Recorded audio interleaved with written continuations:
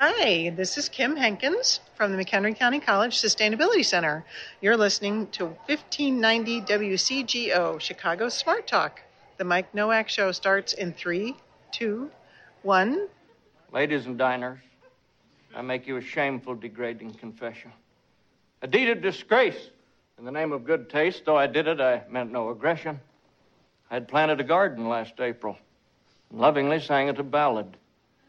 But later in June, beneath the full moon, forgive me, I wanted a salad. So I slipped out and fondled a carrot, caressing its feathery top. With the force of a brute, I tore out the root, and it whimpered and came with a pop. And laying my hand on a radish, I jerked, and it left a small crater. Then with the blade of my true value spade, I exhumed a slumbering tater. Celery I plucked, I twisted a squash. Tomatoes were wincing in fear. I choked the romaine, and it screamed out in pain. Their anguish was filling my ears. I finally came to the lettuce as it cringed at the top of the row. With one wicked slice, I beheaded it twice. As it writhed, I dealt a death blow. I butchered the onions and parsley till my hoe was all covered with gore. I chopped and I whacked without looking back. Then I stealthily slipped in the door. My bounty lay naked, dying. So I drowned them to snuff out their life. I sliced and I peeled as they thrashed, and they reeled on the cutting board under my knife. I violated tomatoes, so their innards could never survive. I grated and ground till they made not a sound, then I boiled the tater alive. That is great. It's the Mike Nowak Show with Peggy Malecki. Green, gardening, and environment radio. Flavored with a dash of humor. Welcome to intelligent, irreverent talk about plants and the planet they grow on. Your questions, comments, and participation are always welcome at 877-711-5611. Good planets are hard to find. Temperate zones and tropic climes. True currents and thriving seas. Wind blowing through breathing trees. Strong ozone and safe sunshine. Well, good planets are hard to find. Good planets. This week's show is brought to you by Happy Leaf LED Grow Lights. USA made with a 5-year warranty. Jumpstart your plants with better light. And by Sitka Salmon Shares, bringing responsible and sustainable wild Alaskan seafood direct to your door. Good planets are. And here they are, Peggy Malecki and Mike Nowak.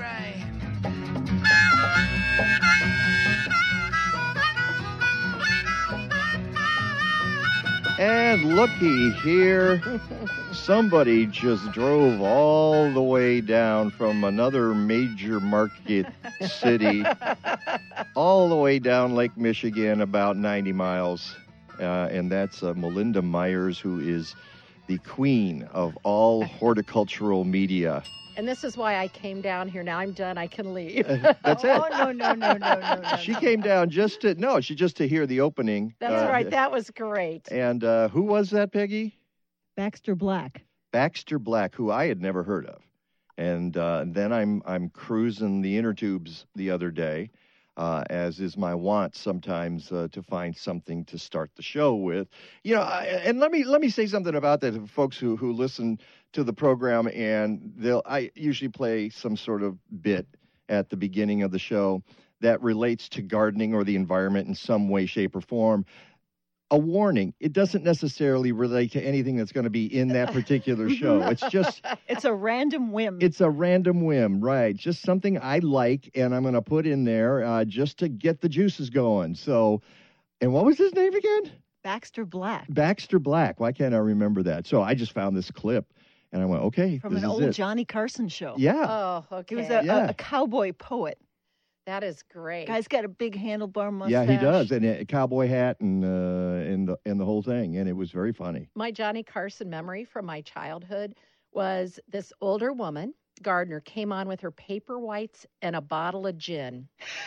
And she talked to, so you can see the picture right now, talked to Johnny about using alcohol to stunt the growth of paper whites. Well, fast forward 30 some years, Cornell did research and found that, yes, 80 proof alcohol, and I think it's a 1 to 7 mix, 1 cup of the, check the web just to make sure I'm remembering this right, to 7 parts water, that when those bulbs are 2 inches high, substitute the water in your rock, base paper whites and use that, and that will help stunt and prevent flopping. So for some reason, that show stuck in my mind, and then all these years, here it's true.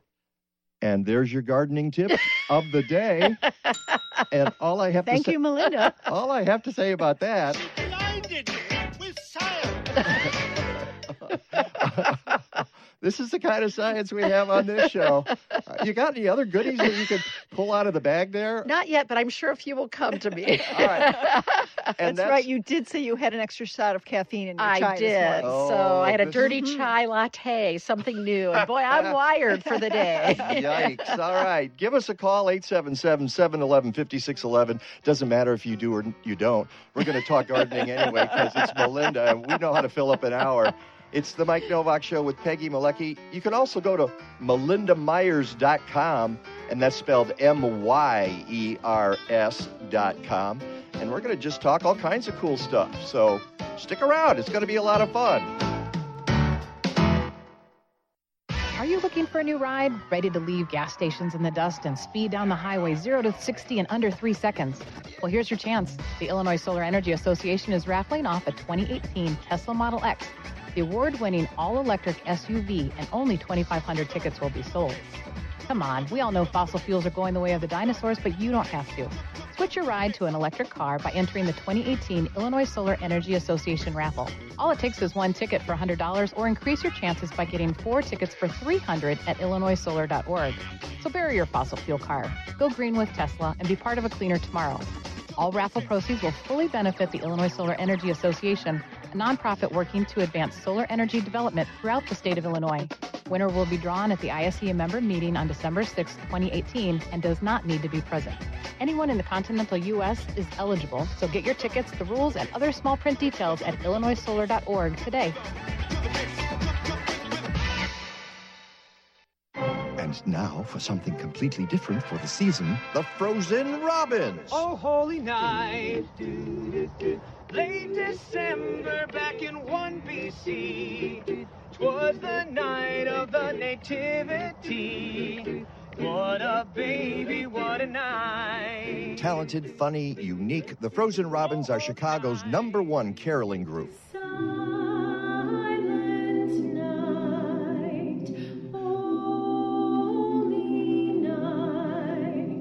Exquisite harmonies, madcap improvisation, holiday sketches and characters, even a 10-minute version of It's a Wonderful Life. They are definitely not your mother's carolers. Go to frozenrobins.com or contact me, Mike, at MikeNovak.net, because I'm not just a fan of the Frozen Robins, I are one. Catch Playtime with Bill Turk and Carrie Kendall every Sunday from 1 to 3 p.m. right here on 1590 WCGO.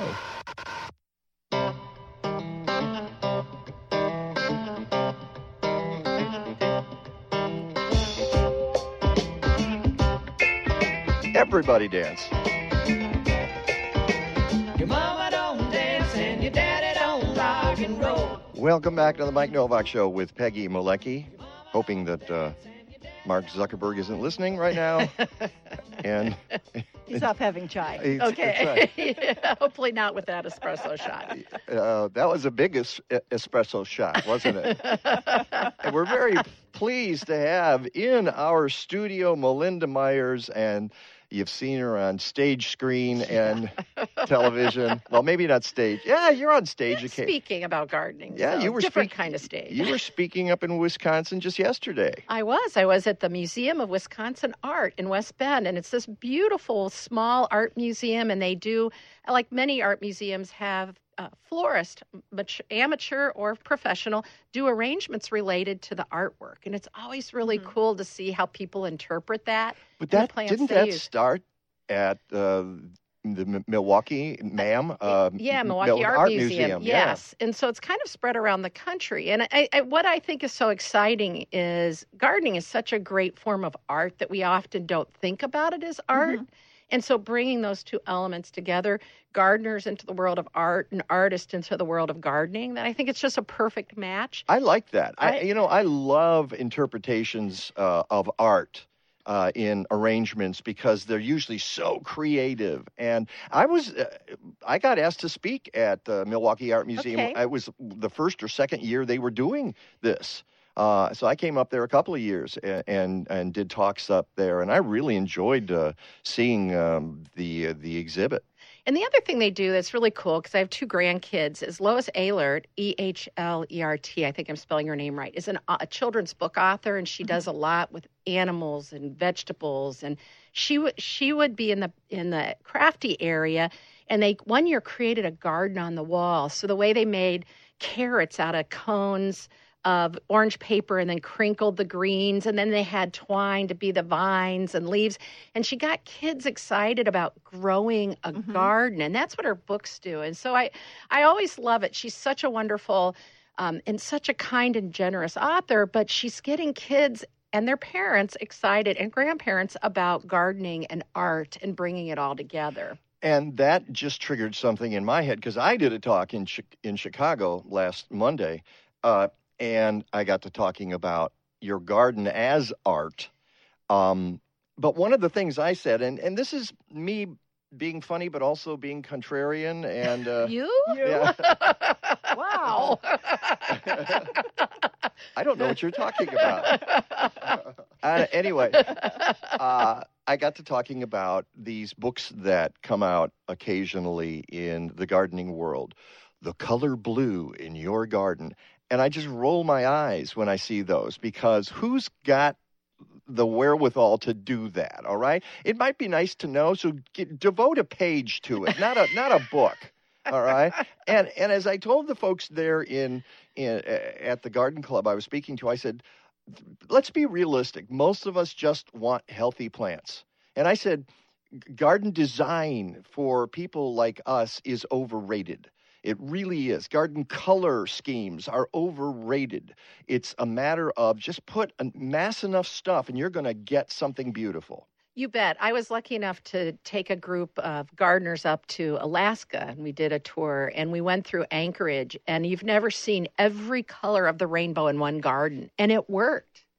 Because of the long days, the cooler temperatures, the healthy plants, it was gorgeous. And the woman leading the bus tour said, as you can see, we like every color and we like it all in one garden plot. And I thought that is such a great way. They have a short growing season and we're going to enjoy it all. And I think that's what gardening, like you're saying, Mike, is all about, is enjoy your garden.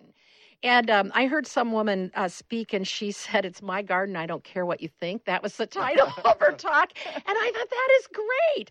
Because I've had people write that one down. Because it is true. It's your garden. And if it makes you happy, that's all that matters. Don't stress out over having it match the book. Exactly. Because the plants have something different and planned anyway. Well, and again, that was my point, is just make them, you set it up so they're going to be healthy. And once you've accomplished that, now you get to tweak. Now you get to play around the edges a little bit. But if things are dropping dead and overgrown and, even if they're blue, they're going to look ugly. Exactly. It doesn't matter. And there's so little blue out there anyway. How can you even write a book about garden blues? Because you can't grow more than 2 blue plants at a time in your yard. And it must be blue from that wide spectrum of those red plants they call blue that you look at to the very purple plants they call blue. And you're, really? So Yeah, that's interesting. And Kathleen and I go round and round on colors all the time anyway, because I'll go, that's red. She'll go, no, that's orange. No, actually, it's red. No, that's orange. Okay, fine, whatever you say. Can we just leave it there? Yeah. So the point is, and everybody says gardening should be fun. Well, gardening's hard work. It really is. But it can be fun, too.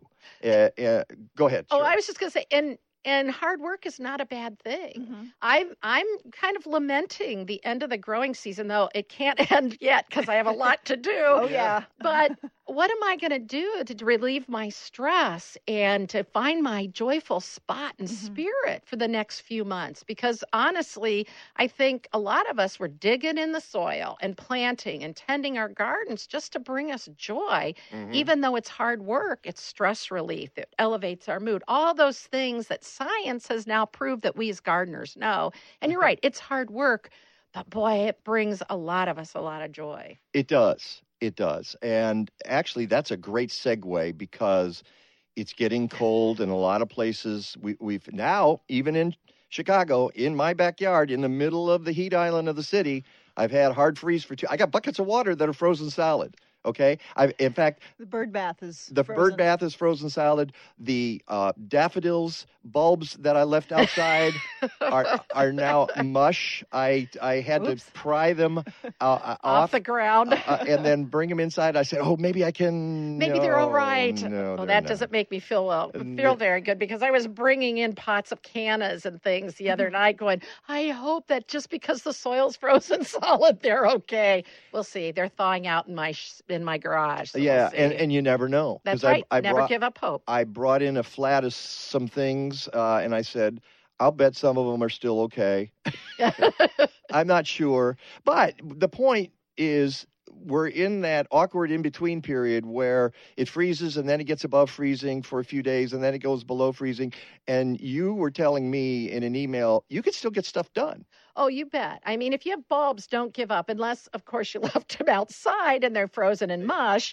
Then maybe give up. But yeah, I know we all have those. But for those of us who have the bulbs in the box on the kitchen counter staring at us, you need to get busy. But yes, you can break through that frosty layer. And if we get those warm days that they're predicting in some parts of the country, it'll be a lot easier than others. I have an auger bit on my drill ready to go through that frost layer.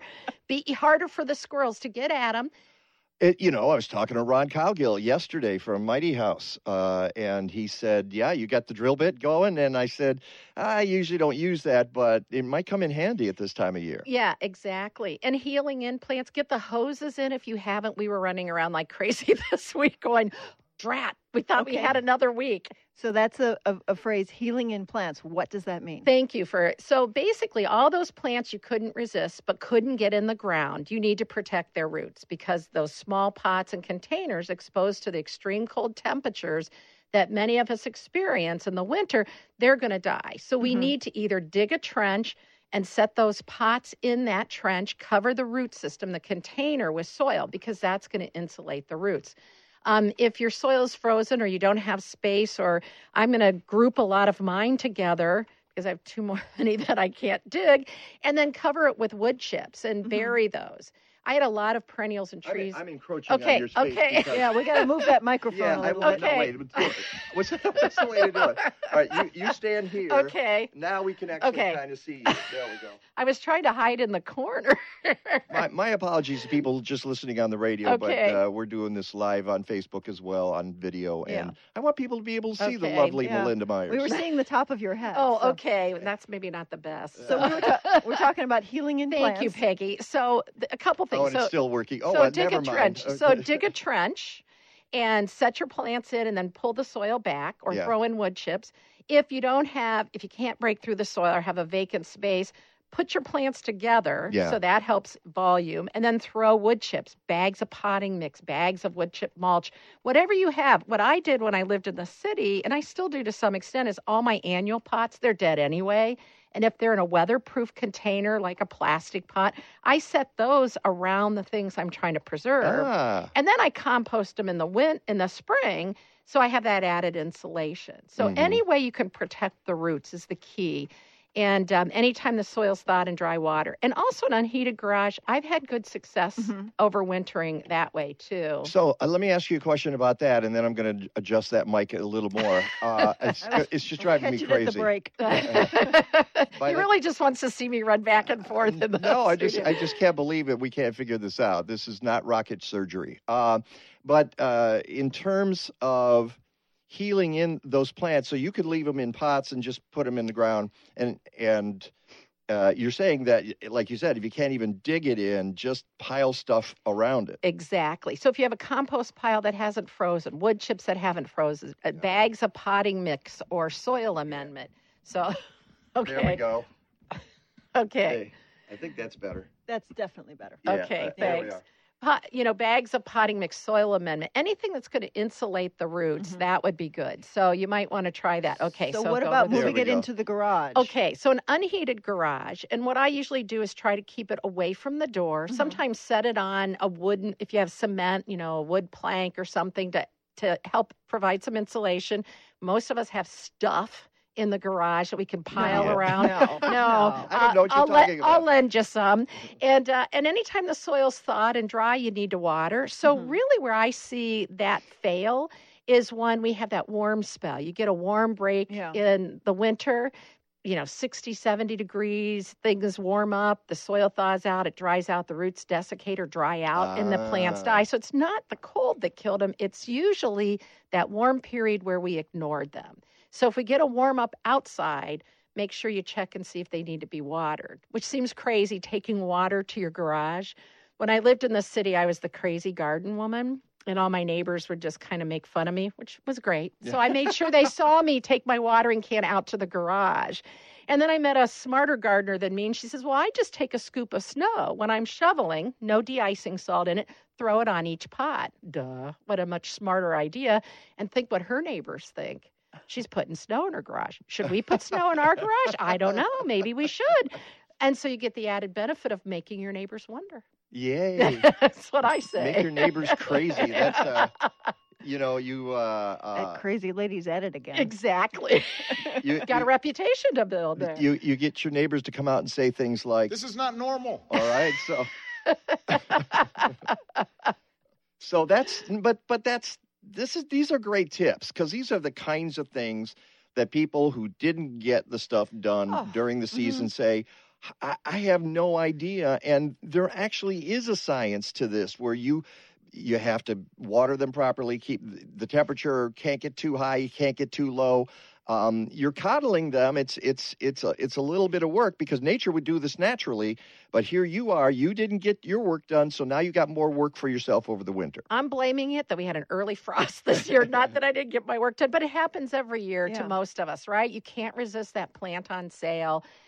Friends of ours, Rich and Sue Eyre. I went and I celebrated their last fundraiser. And good for you. Of course, I bought some plants, and they followed you. They home. follow me home. They jumped right in the car, and of course, they're still in their pots waiting for that new garden bed that I thought I'd get done in September and early November, and that's not happening. What is it about the cobbler's children have no shoes? Uh-huh. Yeah, and I find that a lot, that people in the biz, like us, the ones who are writing the books and doing the magazine articles, are the ones that can't seem to get their own yards in order. It's because we're busy telling everyone else what to do, and we're stress testing for them. That's what I say. We're pushing the limits. We're experimenting. We are experimenting, so we know how to advise them when they're in the same situation we always are.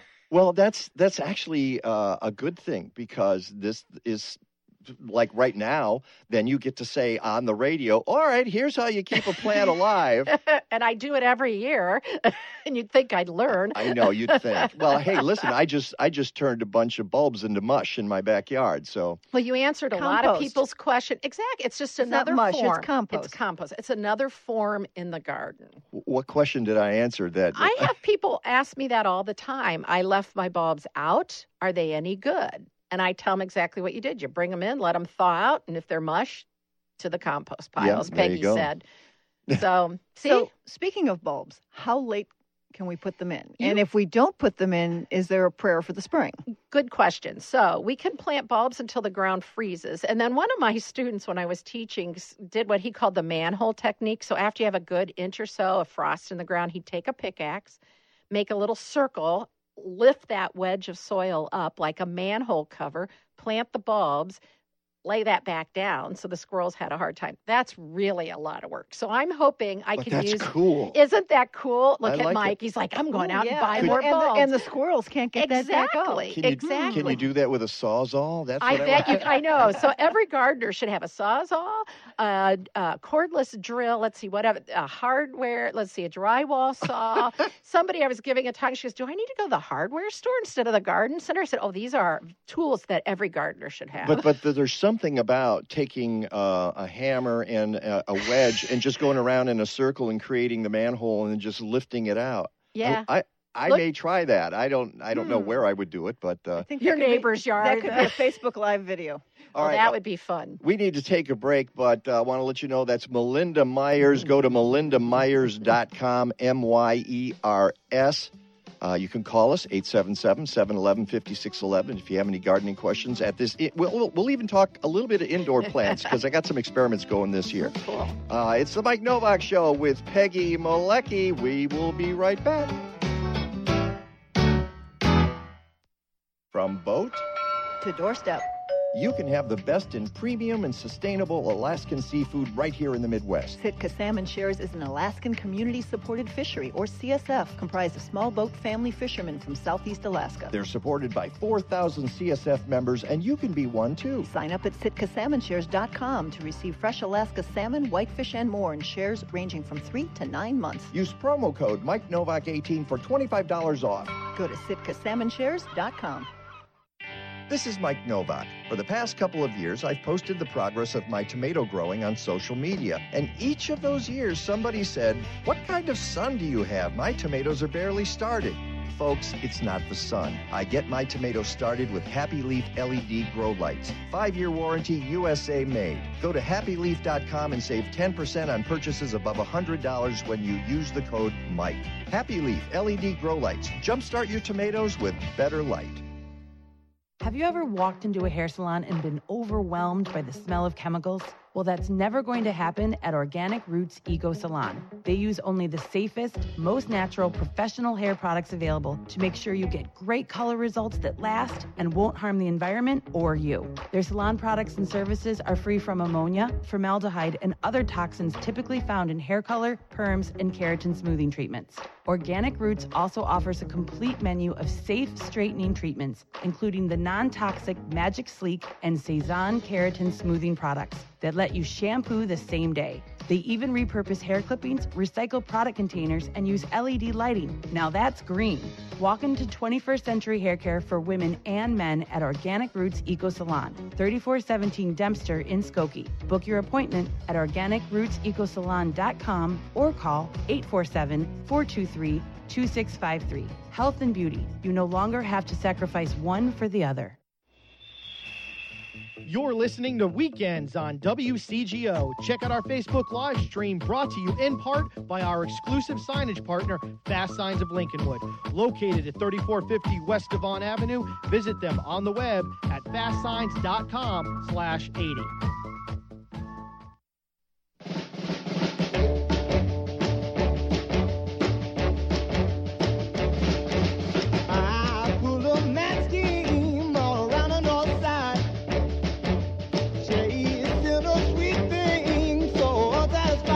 This is about our North Side girl.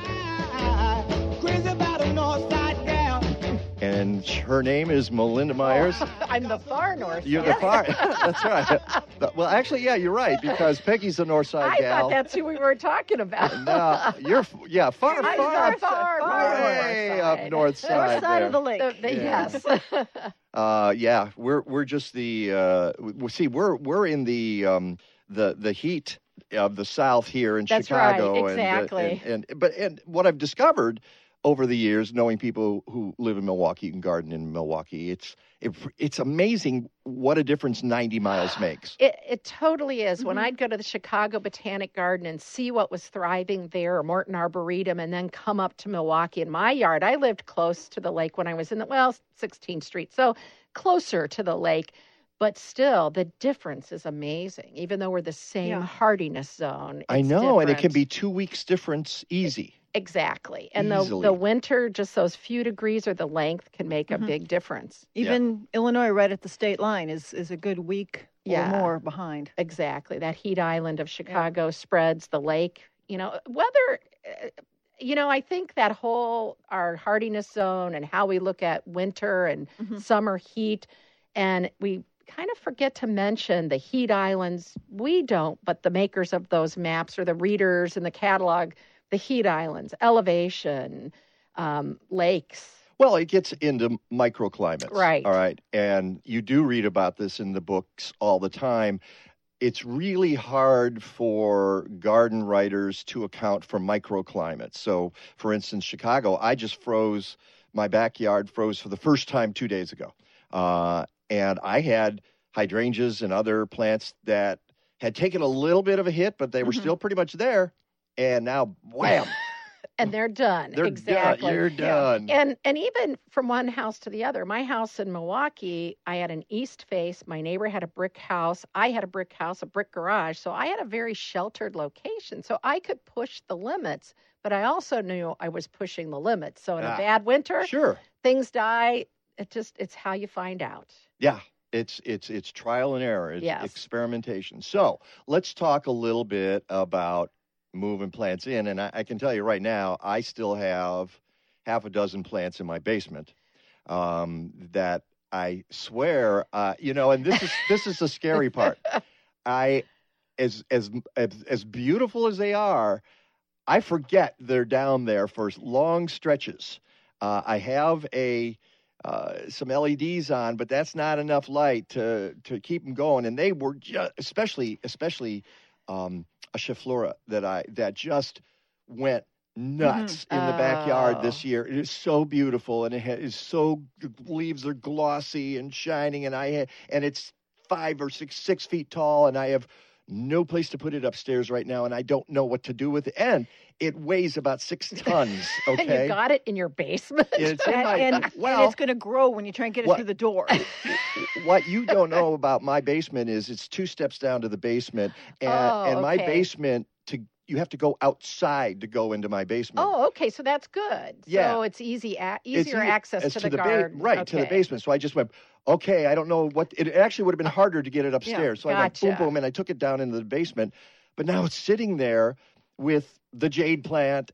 Jade plant's got to get out of there, and a few other plants. There's an aloe, and I look at the aloe. And I go, you can survive a nuclear war. So I'm not. You got winter down the basement. That's right. In spring. And you do that. You examine the different plants. You figure and I do know actually that the Chiflora can withstand low light for a while as long as I keep it hydrated, keep it watering it in the basement. I don't want it there for the whole winter, but for now, it's there. And you want to see it all winter. Right. Yeah. Enjoy that greenery that get you through the winter. And one of the things to keep in mind, those leaves of the plants that were outside were the cells were arranged so that they block some of the sunlight because there was so much of it. We bring it inside, they're blocking some of the light, they're getting less, and that's why those leaves turn yellow and drop very often. Then they put out shade-tolerant leaves that tend to be the cells arrange themselves so they can absorb the sunlight more efficiently. So when you bring in your mandevilla, your bougainvillea, these are the things that are in my shop by the window, and I need to get some lights or find new locations, that the leaves yellow and drop. And so it is making a choice when you're doing the light, getting light not only above that big plant, but along the side and from underneath, which is so challenging. It is challenging because I took some plants in. Okay, my avocado, which I grew from a pit. Oh, cool. And it's now also 6 feet tall. And that one I brought upstairs because that one, that's not as tolerant of bad conditions as the Chiflora is. So I've got this avocado plant, and I put it in the front window so it could get as much light as possible, and I put it under my happy leaf LED. Thank you to our great sponsor, Happy Leaf LED. Go to happyleafled.com. And it's an experiment because I've got this big old light and I've got the avocado under it. And then I took my Ming Aurelia and I put but that had already started to lose leaves because it did what you were talking about. Every winter, every summer I take it out. It does well. And I don't put it in the sun. I leave it in like a partial shaded location. Yeah, basically on the back porch or something. And it's still...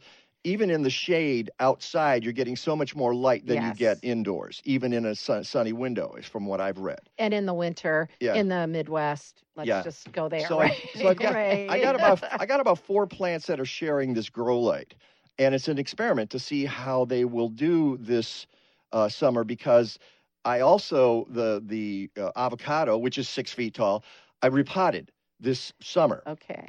And then it went nuts. It took off. I mean, it just said, "Yay, thank you," because the leaves were kind of yellow, and I went and they were turning brown, and I went, "Oh, it's not happy," and I pulled it out of the pot, totally root bound, just completely root bound, and I expanded, larger pot, more soil, and then suddenly it started responding, green, lush leaves and new branches. I mean, it just went crazy. And so I don't want to lose that. No, because I don't blame you bring it indoors and you lose a lot of that. It sort of takes a step backward. So a couple things you can do, and a reflective surface underneath your plants. So a whiteboard, foil, silver, something that'll reflect some of the light back up into the plant. That's what Peggy was telling me. Okay, yeah. See? Listen to her. She knows. I guess I will. And then Thank you, Melinda. And then a lot of the LED light producers, too, are looking at spikes. So I went to a program on LED lighting and growing greens in warehouses and strawberries and trying to help with the food shortages of the future. And a lot of them are looking at LED things that you would hang so that they light the plant from top to bottom. A vertical. Thank you. You could even probably take your LED light and do just that. Yeah. Exactly. Stand it up. Yeah. And so that's another way to make sure you're getting light from top to bottom. So you need to get maybe another one of those Happy Leaf lights. I'm sure they would send you one or two. I hope they're listening. Exactly. And try that, because with big plants, that's going to be key. Well, that was going to be my question, and you've already answered it. I was thinking, driving down here, I'm thinking, okay, I got to ask about the leaf and how they store energy, because I know the leaves right under the light are sucking up a lot of good energy from this LED. I was thinking, can they share it with the other leaves? But they kind of do. They are, but not. But that's a huge plant for those few leaves to process all that and convert. So you're right. They are sharing. If it's like on the floor and 6 feet tall. Yeah. So, and that's what I figured. They share to some degree in that if you've got a leaf that's absorbing light, it's going to give some of that back to the plant, but it's not going to give it to specific leaves that are really low on the plant. Right. They're kind of on their own down there. Right, because the energy is going back and being stored and then reallocated to some. Exactly. There's so much of it to support. That's what I think that's the real problem, is those few leaves can't produce enough to support that 6-foot plant. Mm-hmm. So you need more of those Happy Leaf LED lights. And then I'll have the police driving by and going, why? No, it's a chef-lera, honestly. Really, why are all those lights on in that house? I just have this purple glow out my front window. So. Oh, wow. Well, what about you? What specific plants, what are you... are you bringing in, and do you have any issues that you're trying to tend to? I have 2 cats, and these cats like to eat my plants, and so I've been struggling with making sure I don't bring anything toxic in. I have a rosemary that Wait a second. All plants are toxic. I mean... I always laugh when people have these lists of toxic plants, and then there are 500 plants on the list. And plants... Really, you don't want your cats eating most things you bring in. I know. And so I have these cats that eat more than the cats of the past. I'd really sound like a cat lady now.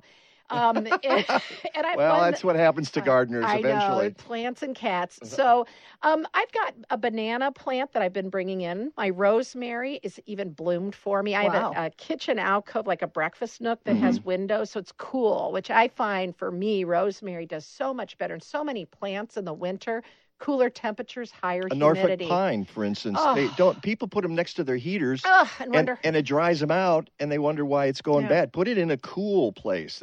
Exactly. Yeah. And then there was a great article in Fine Gardening magazine years ago about overwintering things like cannas, bananas, not as a house plant, but overwinter your banana like your canna, your mandavillas. I have them hanging in a window in my shop, but I also have overwintered them in the basement where I keep my wine, which no windows. The 3 walls are to the outside. It's under my breakfast nook upstairs, and it's cool enough for my dahlias, my cannas, all my non-hardy bulbs. It keeps them dormant. And my mandevilla, I just water maybe once a month. It goes totally dormant. Bring it up in the spring. Because my shop kind of looks like your basement. I got all these plants going. Something's got to move, or I just have to let it go. Well, that's the other thing you discover is that some of these plants actually appreciate shutting down for a little bit. And they just kind of rest. And as long as you don't let them dry out, they're okay. I'll tell you a plant that's really ridiculously tough in that way are hibiscus. Oh, that's exact. Yes. I find you can put that in a basement and just keep it a little bit of water once a month. Come down and check it, and then bring it back out in the spring, prune it back, and let it go. Exactly. And it's a great way to enjoy it and be able to save it, because at some point you have to start making choices. You go, you get to stay. No, exactly. And I can feel the pain of that lettuce when he harvested it. Okay. That's Melinda Myers. We're talking plants. Casey Tomatoes says, can't you send some plants to Aunt Peggy's for the winter? No, she didn't have any more room than I do. All right. We'll be back with more plant talk. It's the Mike Novak Show with Peggy Malecki. 877-711-5611. Join the conversation.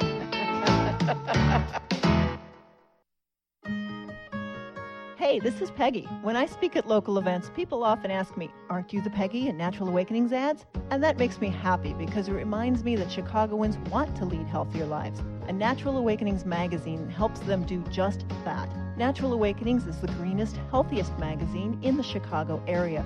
Each month, we bring you the latest information about health and wellness, complementary medicine, fitness and exercise, raising healthy kids, and even keeping your pets healthy.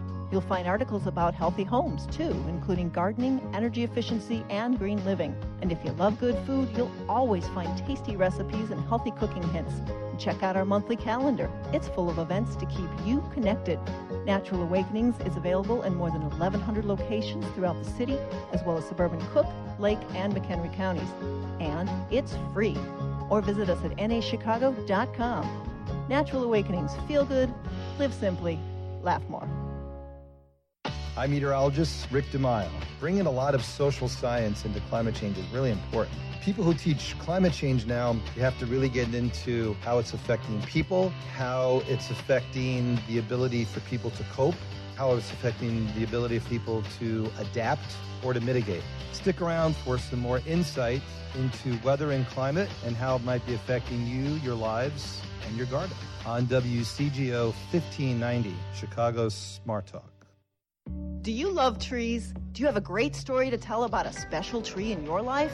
The Morton Arboretum and Open Lands have partnered to launch Tremendous Tree Stories, an online collection of stories highlighting people's connections to trees. Submit stories of the trees you cherish, remember from your childhood, or that hold a special meaning for you.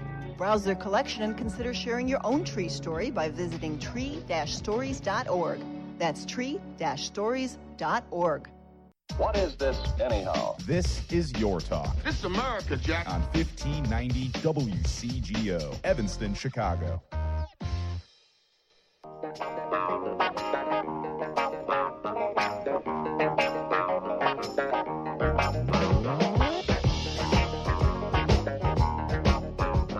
Welcome back to the Mike Novak Show with Peggy Malecki. See, what happens is we bring Melinda Myers into the studio, and the hour goes by so darn fast. There's nothing you can do about it. Well, I always like hanging with you guys. It's a great way to start my Sunday. I appreciate it. And I made sure that we had a nice day for you to drive down. I appreciate it. And it looks like by the time I get home, it'll be warm enough to get out my drill and start planting bulbs. Yes, exactly.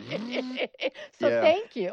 My pleasure. Well, I remember one time Didn't you get a flat tire on the way down here? I did, and I had to call I had to pull over to some restaurant and use their phone and call in. So I made sure I had air in my tires. My tires are in good shape, and I left early. All right. Well, we're going to have you join the auto show. Okay. That's on after us, right? No. No, that's a different one. Okay. Well, I've got another indoor plant question Okay. since, unfortunately, Thanksgiving and the holidays are coming much closer than yes, we we're want all to ready. think. So for either the bulbs you don't get in the ground or the bulbs that you go and buy at the garden center, when do we start forcing them for the holidays? That's great. So it takes 15 weeks for most bulbs to get a chill. So anywhere between 35 and 45 degrees. So a spare refrigerator, keep it away from the apples and pears that give off ethylene. I don't have room for that downstairs because I have so many plants. I know. No spare refrigerator. Okay, then I guess is that Aunt Peggy's going to adopt those? No room in my fridge. But what if you don't have a spare refrigerator? You know what I do? I've used my unheated garage and had pretty good success doing just like we talked about. It's not attached to the house? Mine actually is, but it's cold enough where I'm at. I've had one in my old home that was unattached, but I'd put it, my garage was kind of built into the side, so it was a little bit insulated. Mm-hmm. And the concern, you're right, is it's got to be consistently cold for 15 weeks. You can also pop... Well, I'm actually worried about it being too cold in an uninsulated garage that's not attached to the house. I think mine would be too cold. So one of the things you can do is set it in a box and then put stuff around it to insulate. I used to say packing peanuts. The biodegradable ones will biodegrade and be a milky mess. So, you could put some other stuff around it to insulate. Again, the same idea. You want it cold, but you want to protect the bulbs so they don't turn to mush. A spare refrigerator for those who have room. Pot them up, sink the pot in the ground, and then when it's lightly frozen, like now, cover it with evergreen boughs so it's easier to remove. And one guy gave me a pot of hyacinths he had forced. And what he did is he had one of those plastic ponds liners, you bury. He'd empty the water for winter, pot up his hyacinths, set them in there, pack in straw, put a board over top. They were the best forced hyacinths I've ever seen. So he'd just lift up the plywood top, take the pot in when he wanted it. But the point there is it was below ground. Exactly. Exactly. And it doesn't get as cold down there as it does on the surface, and that's always the issue. Exactly. So that's why you have to kind of monitor your unheated garage. If it's too cold, you're right, you're going to lose them. But the only way you find out is try it or do a high-low thermometer, which, who's going to do that? All right, now Diana's going to be really unhappy with us if we don't mention the great courses. So one of the fun things I got to do is work with the teaching company, and I did 4 classes, the How to Grow Anything series, which, believe me, I know I didn't cover everything because any gardener knows that. But we did containers and landscape designing and maintaining your landscape, food gardening for everyone, and make your trees and shrubs thrive. So if you go to my website, there's a link to the great courses, or if you go to great courses. And it was fun because we got to show you. I was out in the garden. The last 2 we did were in my front yard where I have my garden. The first 2 I went out to Virginia, and we showed you what we're talking about. Mm-hmm. We had gardens from start to finish. We transplanted a shrub. Which is really important because I'm the kind of guy, I can read about it, but sometimes I have a hard time visualizing it. Exactly. And to see the process and the progress. I've always wanted to show planting a garden from seed to harvest because not everybody's done that or grown up with someone who's done it. And like you said, if you see it, you see the process, you're on track. Yeah. And it does take time. And that's okay. Now, we happen to have one of those courses, and it yay. Was the vegetable. Oh, food gardening for everyone. Yeah, food gardening for everyone. And it's a couple of DVDs in there, and you can follow through. I'd like to give that away. How should we do this? We could just take the caller, or they could answer a question. I don't know. We should make it hard because those are valuable, aren't they? They're like gold. They're actually, when they're full price, it's $199. So this is a good price. Yeah. Not because I did it, but because it's.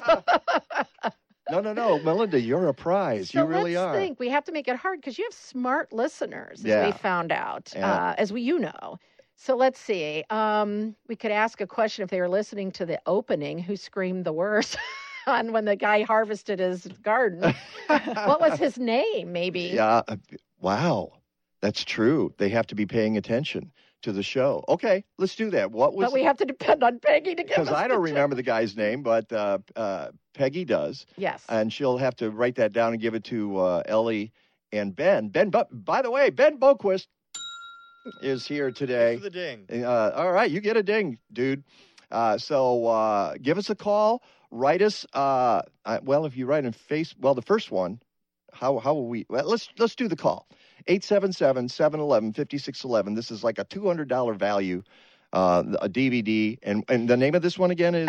It's the How to Grow Anything Food Gardening for Everyone. So I talk about growing in containers, in the ground, fruits, vegetables, even growing greens and microgreens indoors. Mm-hmm. So something for everyone. And if it's not up your alley, then give it as a gift. So you'll make some gardener in your life happy. But really, if you're a gardener, you want this. Have you got the name? Are you texting it to? I'm texting it to Ellie. All right, Ellie. So you'll be getting this. So you have the answer there too. And again, 877-711-5611. Whoever comes up with the answer first gets this $200 DVD set. And this is just one of them. One in the series. How many are in the series total? There are 4. There are 4. So you'll get 1/4 right. of the whole series. So I don't know. Ellie's on the phone right now. Oh, wow. Yeah. Your listeners not only are smart, they pay attention. And you and I are having trouble with the guy's name. I know.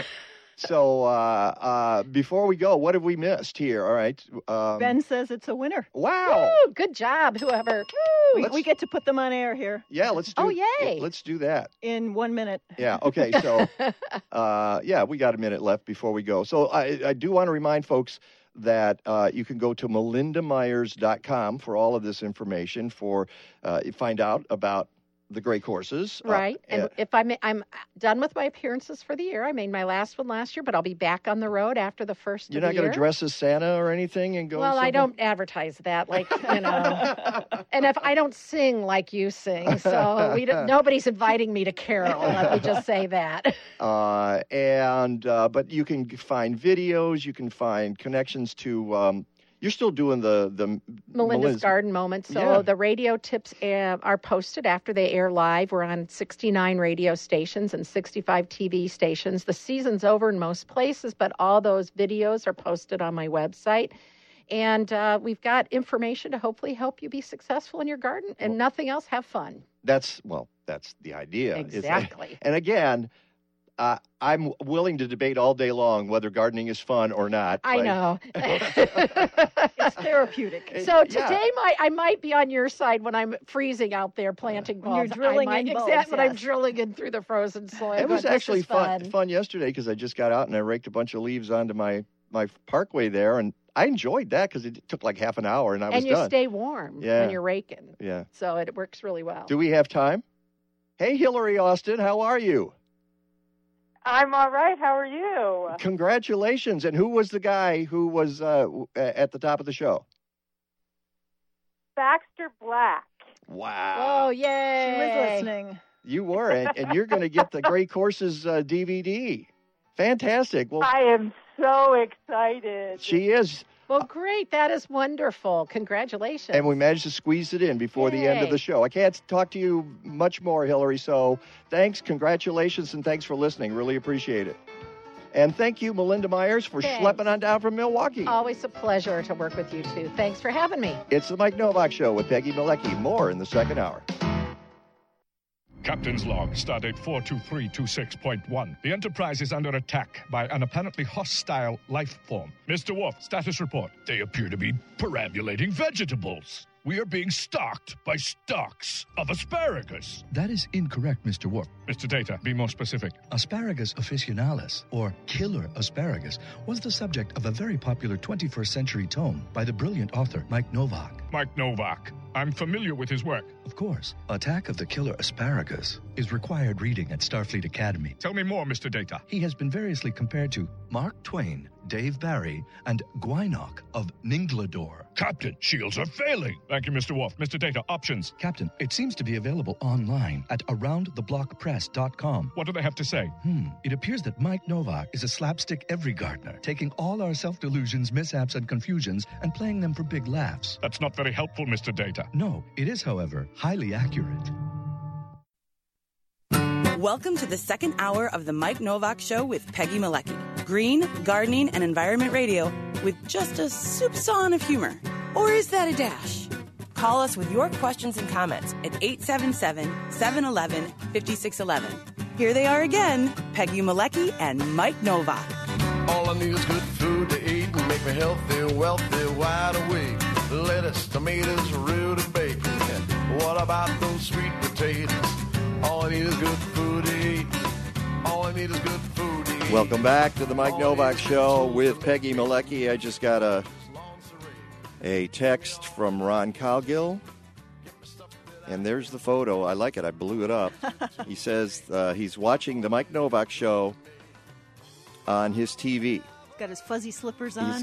He's routed it through, and he's watching on Facebook, and he popped it on the big screen. So we're on the big screen. Okay, there you go, Ron. Hi, Ron. Shout out and a wave to Ron Calgill. While we're there, do we have a preview of what Mr. Turk will be doing on Playtime with Bill Turk and Carrie Kendall this afternoon? From 1 to 3. From 1 to 3. Right here on 1590 WCGO, Chicago's Smart Talk. So on today's show, Bill and Carrie are opening the microphones to a studio filled with guests. So, and how is that different? Bill says for one weekend only, it's Crazy Bill and Carrie's Radio Extravaganzo. Oh, so they've changed the name of the show for 1 week. For 1 week. So what is that again? Tune in for fun and surprises plus Blame Bill. Plus always. So they're just going to have a lot of people coming by, stopping by the studio, and talking about a potpourri. Wow. Okay. So that's kind of what we're doing in the second hour here before we get to Rick DeMaio. I do want to say something about last week, which was kind of interesting. We had an issue on Facebook, and we got dropped off of Facebook, and it had to do with music and music rights, and this is stuff that Facebook does. It has its rules, and radio stations have different rules. And our station, WCGO, has music licenses, which allow us to play bump music. I play different stuff all the time, but it clashes with Facebook's rules, and sometimes Facebook's algorithm will just stop the broadcast. And the timing of it was interesting because then I came back and I said that IHATE, Facebook, and some people thought that was very strong because it's a very strong word. Mm-hmm. And Mom told me not to use that word, and lots of moms told their kids not to use that word.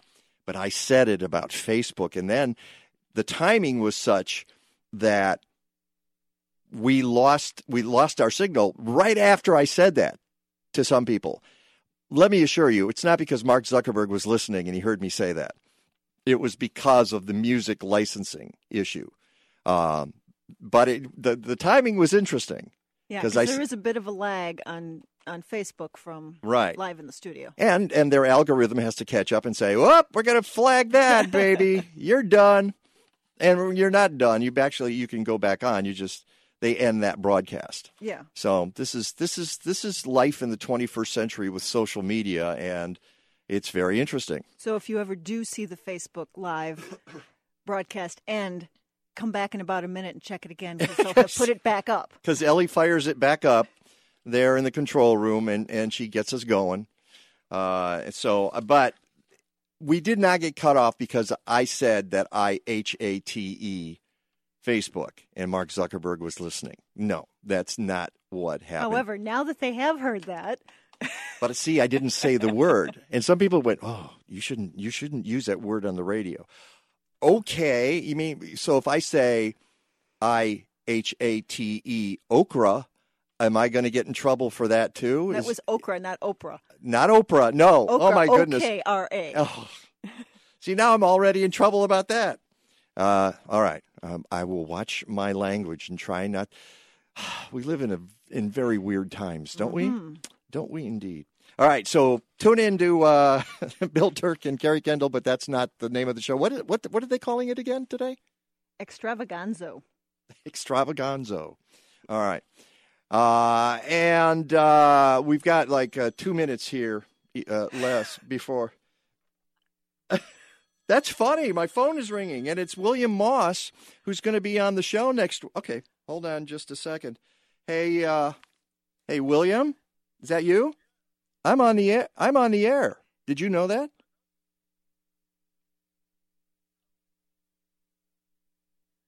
Music for cell phone discussion. Oh, well, I'll tell you what.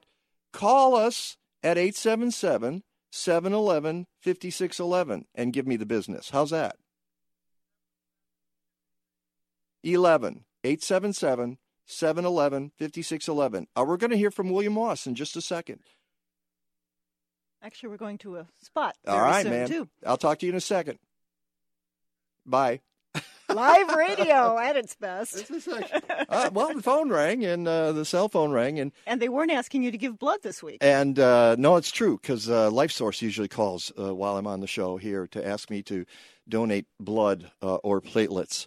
And that was William Moss, who I was just saying is going to be our guest next week. And we're going to talk more gardening in the first hour. He's got a bunch of things going on as well. And I know we're about to break here, so when we come back, we'll start with him because he's going to give me the business, he said, about HATINGOKRA.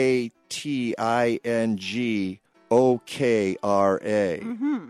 He says, I need to have the business. Yes. So that's what we will do. And then Peggy and I have some stories we've been looking at, little post-election stuff, little talk about the environment. So stick around. The Mike Novak Show with Peggy Malecki. We'll be right back. From boat to rooftop? Ho, ho, ho. Yep, enjoy wild Alaskan seafood harvest this holiday season or give it as a gift. The Sitka Salmon Shares Holiday Box includes the highest quality, sustainable seafood items for you and the people on your gift list. Kata and coho salmon, Pacific cod, 1 grilling plank, 2 specialty spice rubs, 1 pin bone removal guide, and 3 holiday-themed recipes. Go to SitkaSalmonShares.com. Happy holidays from their fishing families to yours.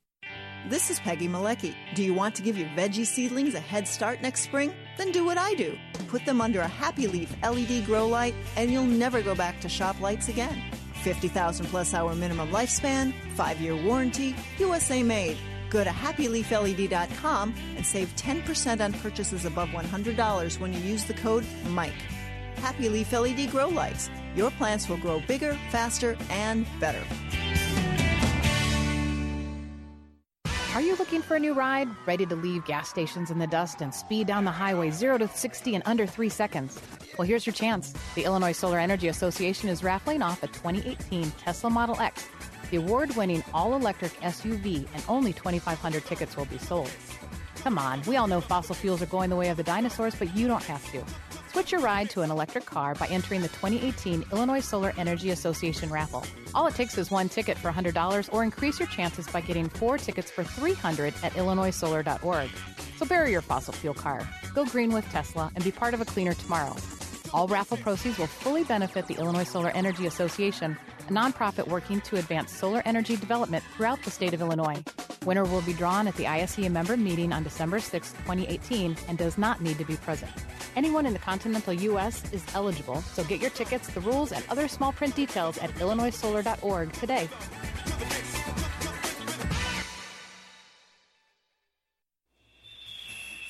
You're listening to Weekends on WCGO. Check out our Facebook live stream brought to you in part by our exclusive signage partner, Fast Signs of Lincolnwood. Located at 3450 West Devon Avenue, visit them on the web at fastsigns.com/80. Hi there, nice to be with you. Happy you could stick around. Like to introduce Legs Larry Smith, drums. And Sam Spoon's rhythm pole. And Vern Dudley Bohay Knoll, bass guitar. And Neil Innes, piano. Come in, Rodney Slater, alto saxophone. And William Moss on okra. Let's bring him in. It's the Mike Novak Show with Peggy Malecki, and we have a disgruntled caller on the line. Come in, disgruntled caller. Yes, this is William Moss, the garden boss. The garden boss. Give that man a ding. You had a problem with something I said, I understand. Everything everything was rolling along just great with the show. Then you said something about hating okra, and you know, I had to call in. I'll be there next week, but you deserve business right now for that. I deserve the okra business. Police. The okra police. You're right. The okra police. Here they are. Okay, tell me, Mr. Okra Police, what did I say wrong? Well, that's one of the people automatically say I don't like okra. I hate it because it's got that wonderful mucilagenic feel to it. So we have to get people to start to understand that slime is not bad. That's healthy stuff. Okra's one of the superfoods, and if you prepare it correctly, you don't have to go through the slime. And you tell me right now, what plant looks more beautiful in the vegetable garden than a flowering okra plant? I'll tell you, None. No, you're right. It's one of the most beautiful plants out there, and I will grow it just to look at it because it's a really beautiful, but it's tasty too. Like eggplant. I often thank you, Peggy. I grow eggplant as well, and often it never makes it into my kitchen, but it is a beautiful plant. So exactly. So I just out here fighting the fight for okra. Well, here's what you should do, Mr. William Moss, the garden boss.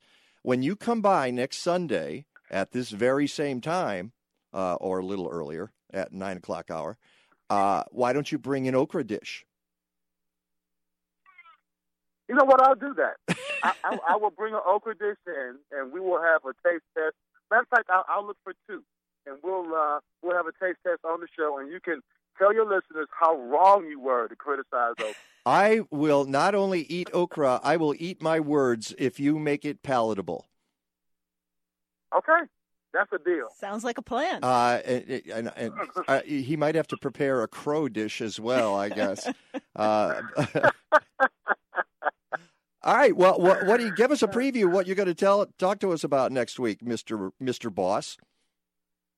Well, we'll be talking about how to put the finishing touches on your garden. There are lots of ways to do things, but we're going to talk about specifically some things to do here in Chicago. We'll also talk about growing sprouts over the winter because just because it's freezing outside doesn't mean that we're done with our greens. So there are ways we can grow some greens a little earlier. And I'll also be talking about a couple of events that we have with my company, Get Out and Grow, coming up. We'll be doing some wreaths and winter arrangements down at Gallagher Way with the Cubs all through December. And also next Saturday, right before I come on your show, I'm doing a forks and bulbs class at the Chicago Botanic Garden so we can have that bright indoor color coming up around Christmas time and in January.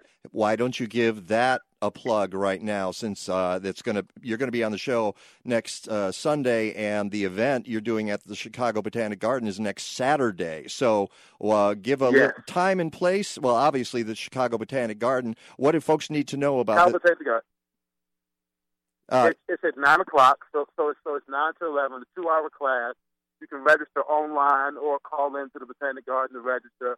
You're going to get a lesson on how to force bulbs, why bulbs can be forced, why they're the best plants to do this to. And also we're going to have bulbs, pots, and soils for you guys to pot up. So we're going to do either an amaryllis or something called a sun star for indoors, and then we'll also do some hyacinths as well, so something can come along a little bit later. So you're going to leave out there with 2 pots of bulbs that are going to give you bright color, fragrance, and smiles through the holiday season. Wow, and you can get some of those to bloom by the holidays? Is that what you're saying? The goal is to get the amaryllis to bloom for the holidays, and then we'll work on getting the hyacinth to bloom sometime around Valentine's Day. So, we try to hit all your winter holidays with some bright color, something to make you smile during this long, dreary winter. And are you going to warn people that if you get too close to a hyacinth indoors, you'll be asphyxiated?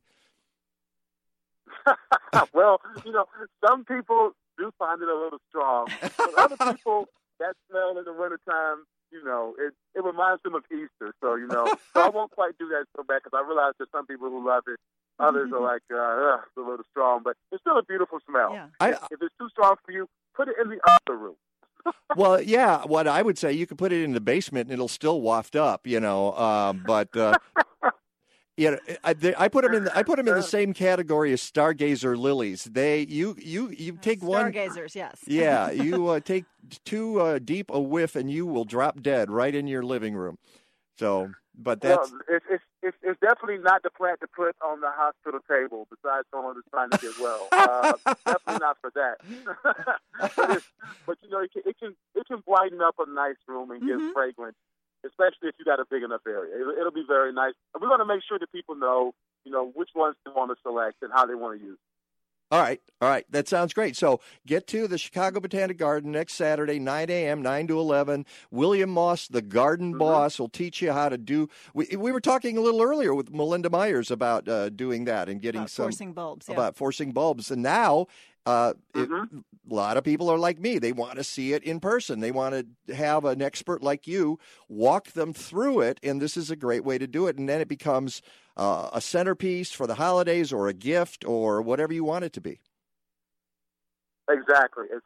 And we'll have extra too. I mean, let's say you do one or two and you want to do another for your mom. We'll have some extra bulbs available so you can pack up things for your mom too. We're going to make sure that you walk out with a couple for you. And if you want to do something extra for some family, we can do that too.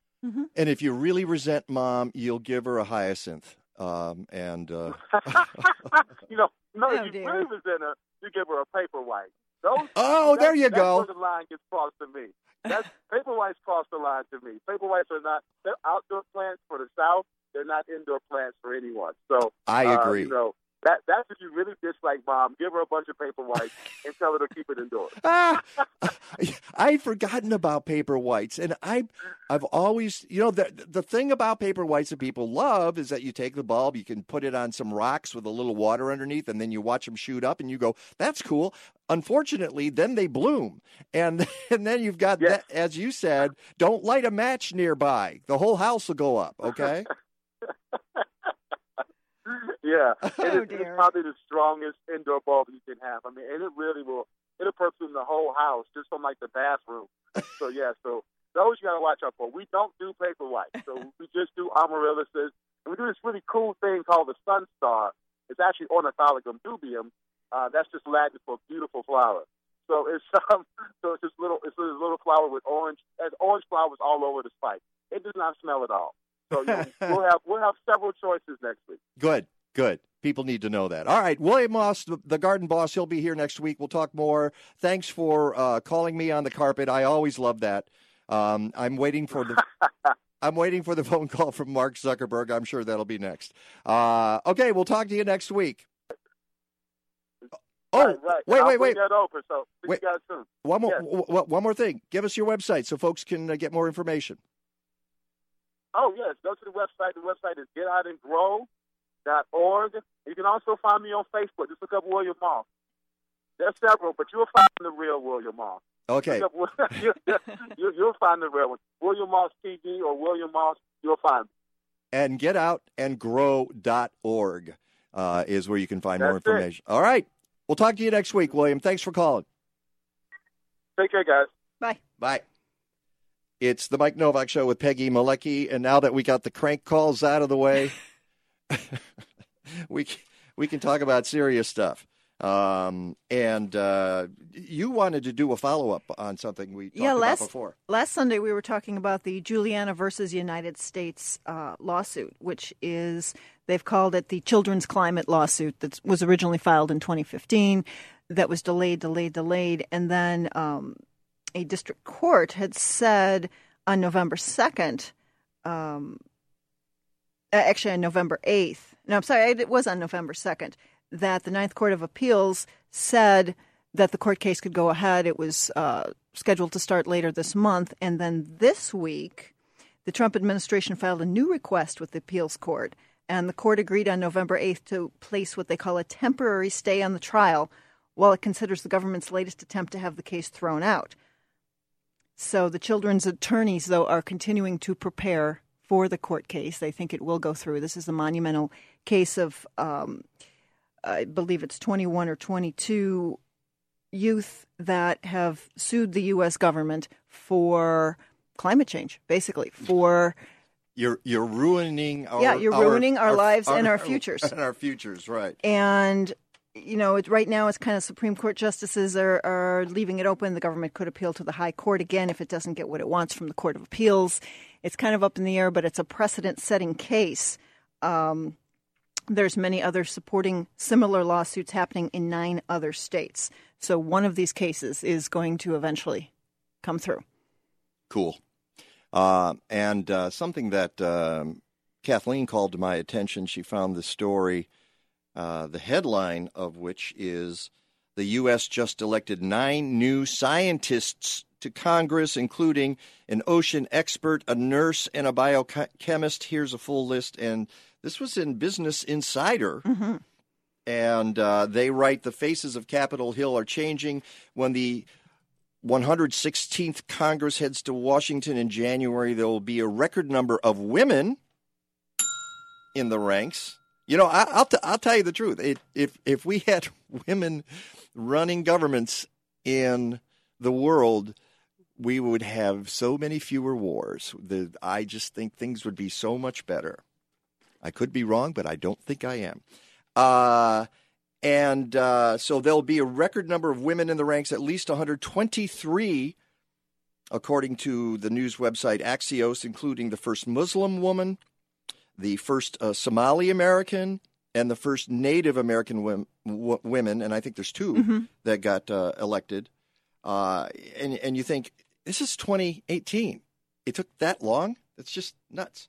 On Tuesday, 9 new science-credentialed candidates were elected, 1 senator and 8 members of the House. The members of the current 115th Congress include 1 physicist, 1 microbiologist, and 1 chemist, as well as 8 engineers and 1 mathematician. The medical professions are slightly better represented, with 3 nurses and 15 doctors, as well as at least 3 veterinarians. The new winners will bolster these ranks. The Democratic candidates who won all ran successful campaigns with the support of a nonprofit political action committee called 314 Action, which started in 2016 and is dedicated to recruiting, training, and funding scientists and healthcare workers who want to run for political office. So this is very, very cool that, of course, if I'm going to be yeah, I was waiting for that. I was too busy doing the story to play. Science. All right, we had to throw that in at least once.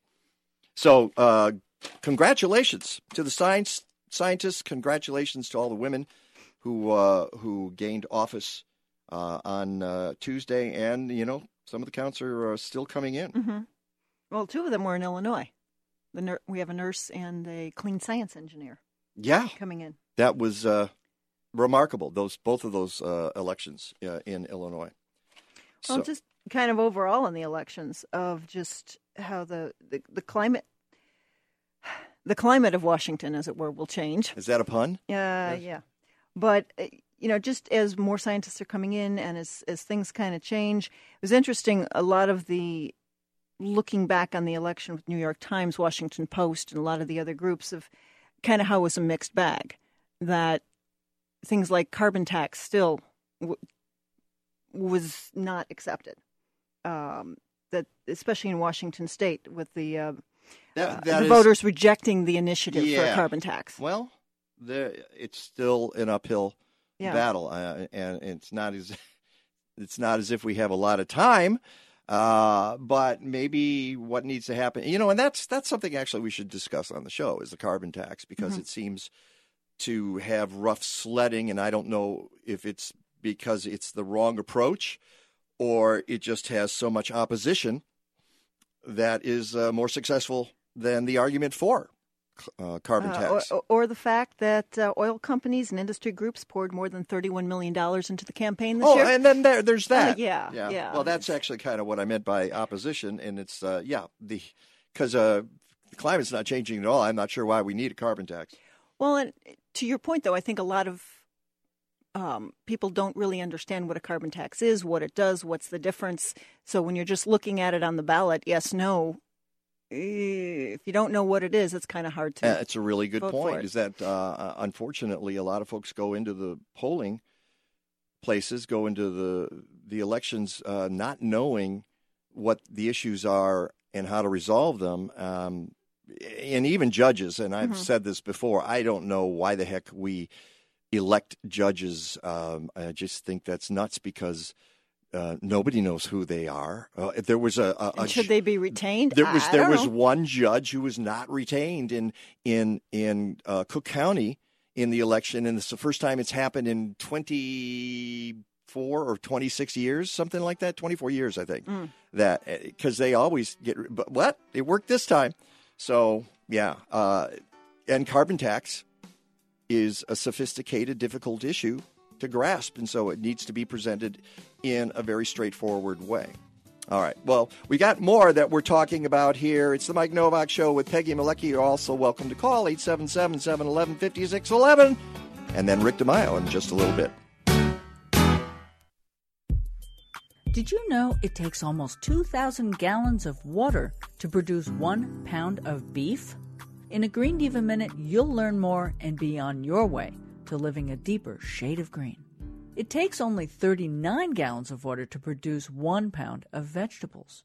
Meat production releases more greenhouse gases than veggies. Emissions from livestock currently make up almost 15% of the global greenhouse gases. Of that, beef and dairy alone make up 65%. One cow's annual output of methane, cow fluffs, burps, call them what you want, is equivalent to the emissions generated by one car burning 235 gallons of gas. Talk about stinky climate change. More vegetables equals a happier planet. Just saying. I'm Green Diva Meg, and you can find more low-stress green living tips at thegreendivas.com. And now for something completely different for the season, the Frozen Robins. Oh, holy night, late December back in 1 BC, 'twas the night of the nativity. What a baby, what a night. Talented, funny, unique, the Frozen Robins are Chicago's #1 caroling group.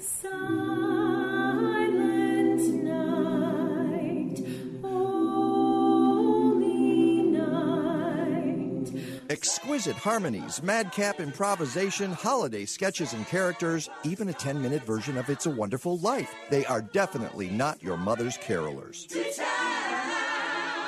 You'll go down in history. Go to frozenrobins.com or contact me, Mike, at MikeNovak.net, because I'm not just a fan of the Frozen Robins, I are one. Yeah! This is Your Talk. One of the few true originals of our time. On 1590 WCGO, Evanston, Chicago.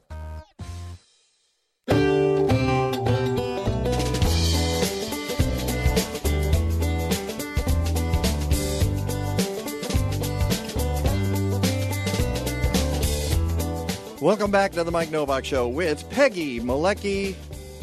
We're just going over a few things that have crossed our desk. I say a few things as Peggy and I wade through dozens of emails that come through every day, and then we swap them. We send them to each other and say, file that someplace, and that's the problem. They get filed. And every so often we have time to talk about That's right, and so we want to do that. Now, one of the things that in talking about the elections on Tuesday, the Illinois Environmental Council sent out a piece that wonders aloud whether this might be the most pro-environmental General Assembly ever. It's a question. Mm-hmm. And they say that in terms of the winners in Illinois, the governor's race, the attorney general's race, the General Assembly, they're pretty excited about the direction we could go in. So it'll be interesting to see how that plays out in our own state of Illinois. Yeah, they point out that Governor-elect J.B. Pritzker is committed to signing on to the U.S. Climate Alliance, working towards a goal of 100% clean energy by 2050, taking action on the coal ash crisis on the Vermilion River, which we've talked about on this show. Yeah, which we need to get back to because our friends down there at the Vermilion are still concerned about what's happening. And so that's good that he's going to be paying attention to that. So let's see. And I would say solar. Clean energy. Clean energy. With the solar law that got passed a couple of years ago, it needs to get up to speed. There are projections that Illinois is going to move way up in the ranks from somewhere around 35th to 17th or something like that in terms of clean energy production because of that law. So, and maybe this will help that move forward. All I would say is if we can get rid of stalemate in Springfield, that would be a good thing too, don't you think? Oh, yeah. But the one thing that caught my attention, and you told me about this, and I kind of did a what, was in The Guardian, and you sent me this article, David Attenborough, Too Much Alarmism on the Environment, a Turnoff. Okay. So he's got a new series that took 2 years to produce by BBC called Dynasties, and it's following 5 different animal types, I believe, tiger, chimpanzees, penguins, and a couple of others. If you're in the UK, it starts airing this evening, and I found out that we will have it on BBC America in early spring. All right. And he says, we do have a problem. Every time the bell rings, every time that image of a threatened animal comes up, do you say, remember they are in danger? How often do you say this without becoming a real turnoff? It would be irresponsible to ignore it, but equally, I believe we have a responsibility to make programs that look at all the rest of the aspects and not just this one. Attenborough, who is 92, by the way, told The Observer. So that's going to, and they're saying right there, that statement alone is controversial. And another quote that he told BBC News, he said, influencing government policy isn't his top priority when making such a series. Quote, we all have responsibilities as citizens, but our primary job is to make a series of programs which are gripping, truthful, and speak about something quite important. He continues, these aren't ecological programs, they're not proselytizing programs, they're not alarmist programs. What they are is a new form of filmmaking and a new form of wildlife filmmaking. And some of the controversy is coming from after his last series, Blue Planet 2. There was so much action taken against banning plastic straws and public awareness as to the plastic pollution. And there's a lot of surprise that this new series might be playing down. Wait, there was action taken against banning? No, towards it banning. Raised public awareness. Blue Planet 2, the final episode, raised public awareness, and people started thinking more about plastic pollution and straws and what's happening in the oceans. Well, all right. And so this is being seen somewhat as a missed opportunity. We don't want to raise any alarms. We don't want to raise red flags. Right. And, of course, all of this comes on the heels of the World Wildlife, is it Fund or Federation? I'm blanking on Fund, I believe. Fund, yeah. Doing this study that said that humanity had wiped out 60% of the mammals, birds, fish, and reptiles that they had been researching between 1970 and 2014. Okay, we're not talking about, well, in some cases we are talking about species going extinct. But what they're talking about is the actual count, the actual number of these mammals, birds, fish, and reptiles. So this is in conflict with what Attenborough is saying. It's like, I look at that number, and you know me, I'm a total alarmist, okay? So what can I tell you? I think we need to pay attention to that. It would be a good thing. But we're, as I said before, we're rapidly creating a world where it's going to be humans, a couple of squirrels, and some sparrows. And chipmunks. And I keep forgetting the but see, I don't have them in my backyard, so I don't have to worry about them. And rats. There'll be rats. Yeah. There'll always be rats. That, to me, is all kinds of alarm bells going off. Now, if that's being alarmist to call attention to the fact that 60% of those numbers are gone in a matter of about 50 years. No, less than that, 40 years, basically. Yeah, it leaves me gobsmacked, okay? Jonathan Watts is the author of this piece in The Guardian that ran on November 4th. And, he kind of just goes on to say the new series addresses the terrifyingly high level of wildlife extinction. For example, 95% of tigers have disappeared in the last century. And he mentions drought and conflict and encroaching human communities and space. But, quote, it steers clear of putting any blame on viewers themselves, most of whom will be first world consumers, whose lifestyles are one of the main driving forces behind habitat loss and climate change. Mm-hmm. Yeah, and that's part of the issue. A lot of this is because we bulldoze those forests, so loss of habitat and then loss of the actual numbers because of that loss of habitat. Loss of the Amazon, loss of and there seems to be an inevitable and irrevocable march. I read an article, I want to say a year ago, maybe not quite that ties into this, which is someone had looked at the species that have disappeared since human beings arrived. And they're all very large species. Now, the dinosaurs, of course, got wiped out by natural causes. But if you look at woolly mammoths, if you look at saber-toothed tigers, if you look at things that did coexist with humans, elephants, rhinoceroses, the big, really mega big animals. Megafauna. Charismatic megafauna. They're disappearing. And the conclusion that whoever, and I got to find that article. I don't have it right here. It just popped into my head.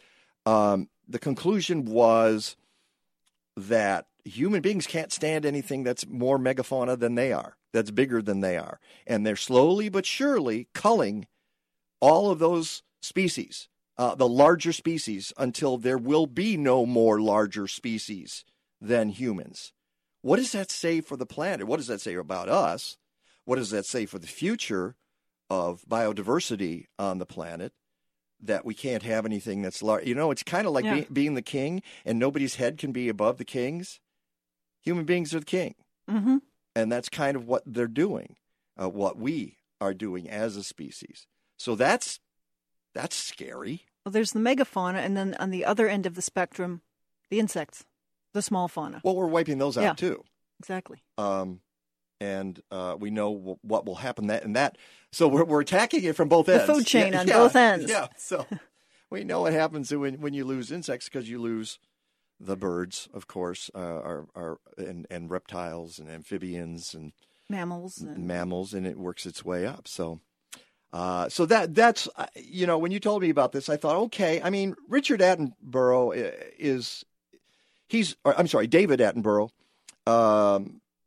David Attenborough has the right to do whatever he wants. I mean, he's earned it. Mm-hmm. And I understand his point of view that the longer you scream about this, the less you hear. It's like becoming inured to lies coming out of the White House. After a while, you go, oh yeah, it's just another change the channel, just another Tuesday. Okay, mm-hmm. Right. So the same thing happens when you keep saying, hey, we're all going to heck in a handbag. And so David Attenborough doesn't want us to say we're going to heck in a handbag. Let's just show the handbag and show the heck and see if people can put the two together and what happens then. I don't know. But it'd be interesting to see what the conversations that is started as a result. And it will. And that's what I'm saying is that there will be a conversation started because of that. And even that's a good thing. Yeah. So at least we're examining what we're doing. I mean, you just mentioned the carbon tax in Washington State. If you thought a carbon tax was going to get passed anywhere in the country, it had to be Washington State. That's a pretty blue state, a pretty progressive state. And they've tried twice to pass a carbon tax. Yeah. But as you say, if you put enough money into the opposition, and you make it scary. And it's going to cost you more money. It's like saying, hey, we're going to heck in a handbag because we're losing animal population hand over fist. And then we got the White House saying, well, we're screwed anyway, so why do anything about it? Let's cash in while we can. Why change the fuel efficiency standards? We're just I know it's going to happen anyway. That's the argument. It's the argument coming out of there. So oh, my goodness, we live in a post-rational world, I guess. I don't know. Well, if I can bring up a little bit of perhaps rationality that happened as well. Good. Because we got like a minute and a half. Keystone XL pipeline permit rescinded. That happened this week. On Thursday, November 8th, United States District Judge Brian Morris issued a landmark ruling in favor of the Indigenous Environmental Network and the North Coast Rivers Alliance and other groups such as NRDC in the litigation to stop the Keystone XL pipeline.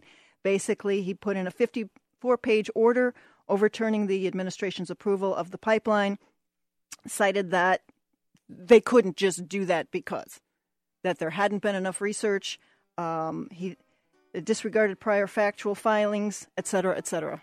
So due diligence has not yet been done on the pipeline. The science has not been done on the pipeline. So good for them. All I got to say is science. All right. It finally won out. All right, Rick DeMaio weather coming up next. It's the Mike Novak Show with Peggy Malecki.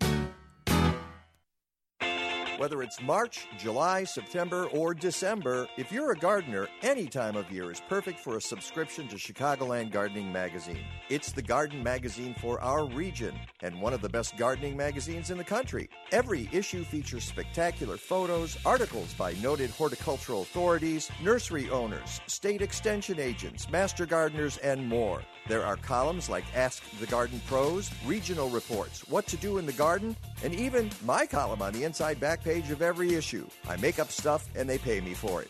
Go figure. Chicagoland Gardening Magazine, a publication of state-by-state gardening magazines, on newsstands everywhere. But go to chicagolandgardening.com and get a subscription. If you're in other parts of the Midwest or the South, try one of the 21 magazines in those regions by going to statebystategardening.com or call 888-265-3600. 888-265-3600. Do you love trees? Do you have a great story to tell about a special tree in your life? The Morton Arboretum and Openlands have partnered to launch Tremendous Tree Stories, an online collection of stories highlighting people's connection to trees. Submit stories of the trees you cherish, remember from childhood, or that hold a special meaning for you. Browse the collection and consider sharing your own tree story by visiting tree-stories.org. tree-stories.org. Stay in touch with The Mike Novak Show. Find us on Facebook at The Mike Novak Show. Use the Twitter handle at Mike Now. Send us a photo on Instagram at The Mike Novak Show or write to us, mike@mikenovak.net. Speaking of the website, podcasts and blog posts are available every week at mikenovak.net. And while you're there, sign up for those posts and our newsletter on the homepage. And please, support the sponsors who support us. Look for logos and specials at mikenovak.net. This is Your Talk Do you read me? on 1590 WCGO, Evanston, Chicago. Come on, is anybody even out there?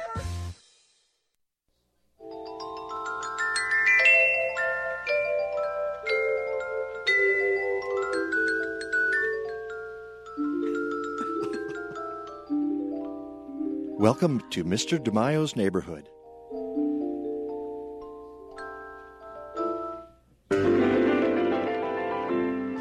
Hey, Mr. DeMaio, how are things today in the neighborhood? How you doing?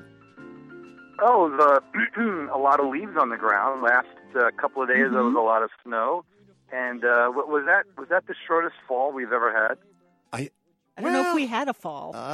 Yeah, kind of, There because you go. weren't we at 80 degrees like 3 weeks ago or 2 weeks ago or something?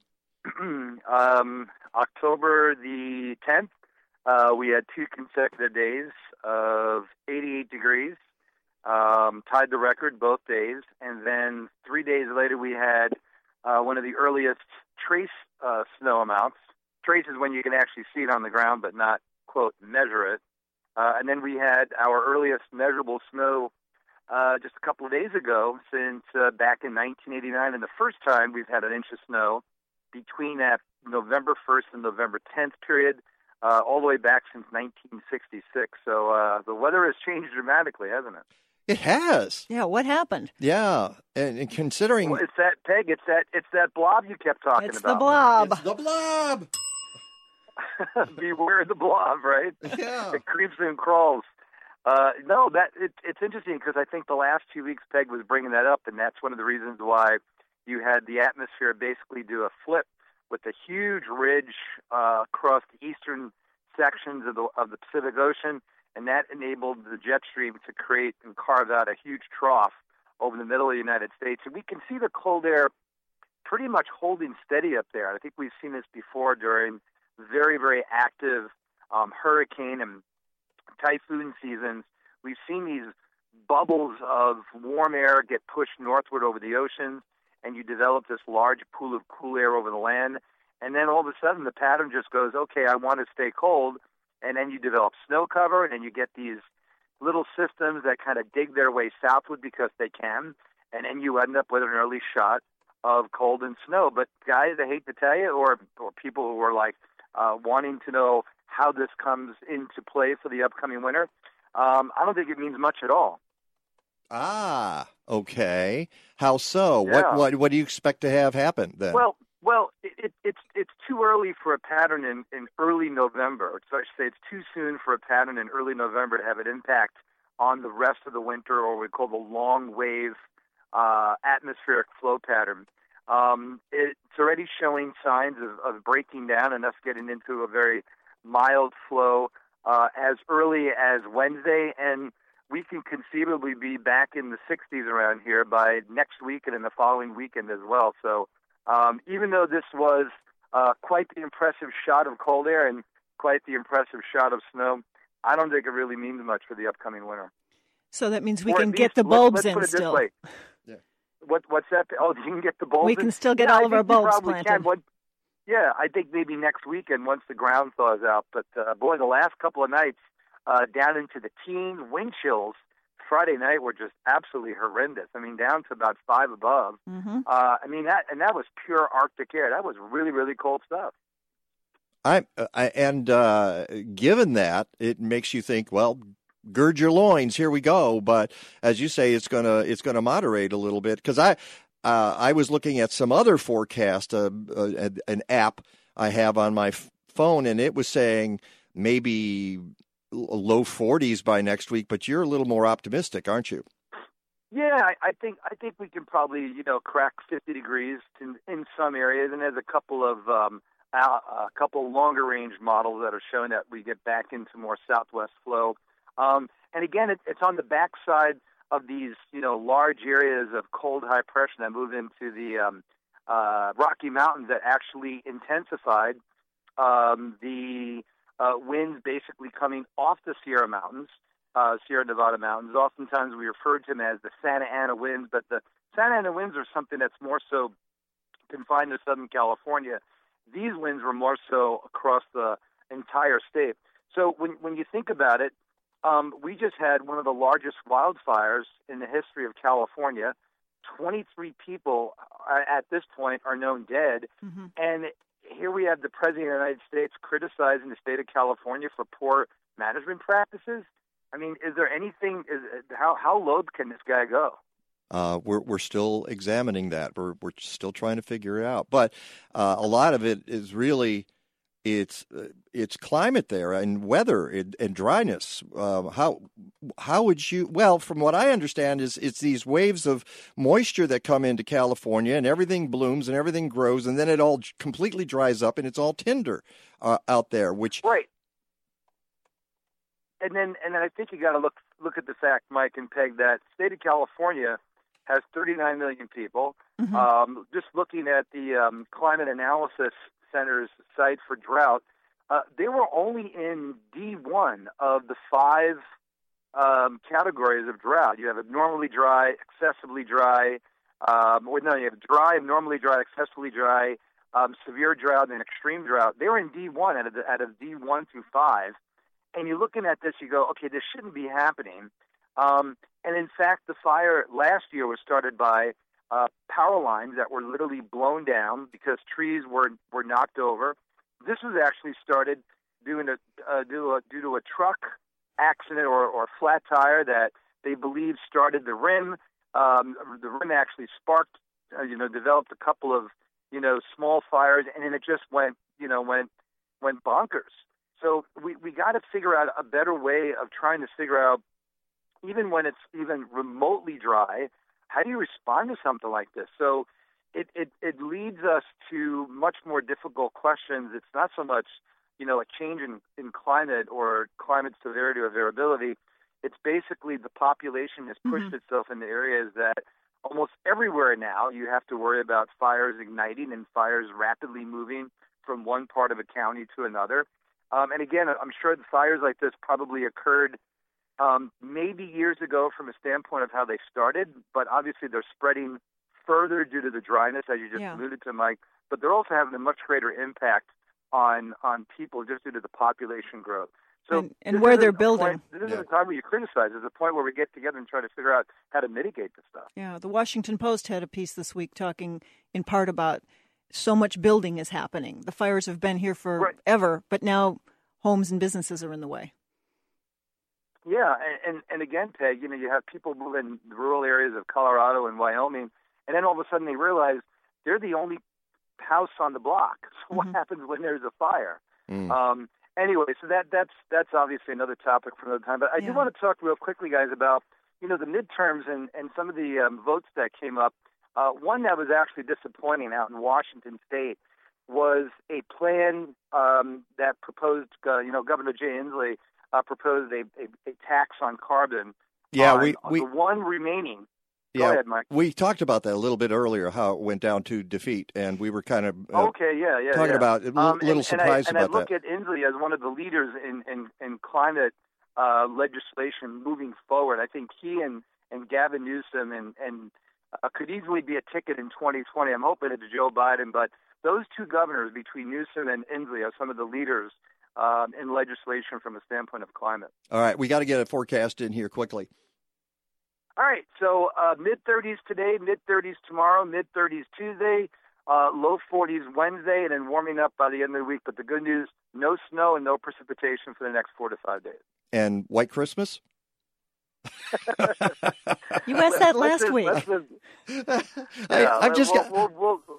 We'll look more so at Thanksgiving next year. I'm just going to be as annoying as I can and make you predict it, but you'll dodge that pretty well.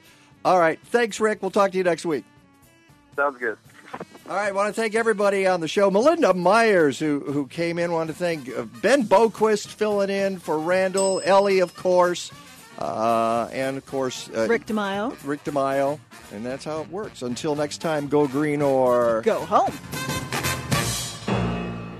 Stadler? What? Is that it? Yes, it's over. How'd you like it? I don't know. I slept through the whole thing. Well, you didn't miss much.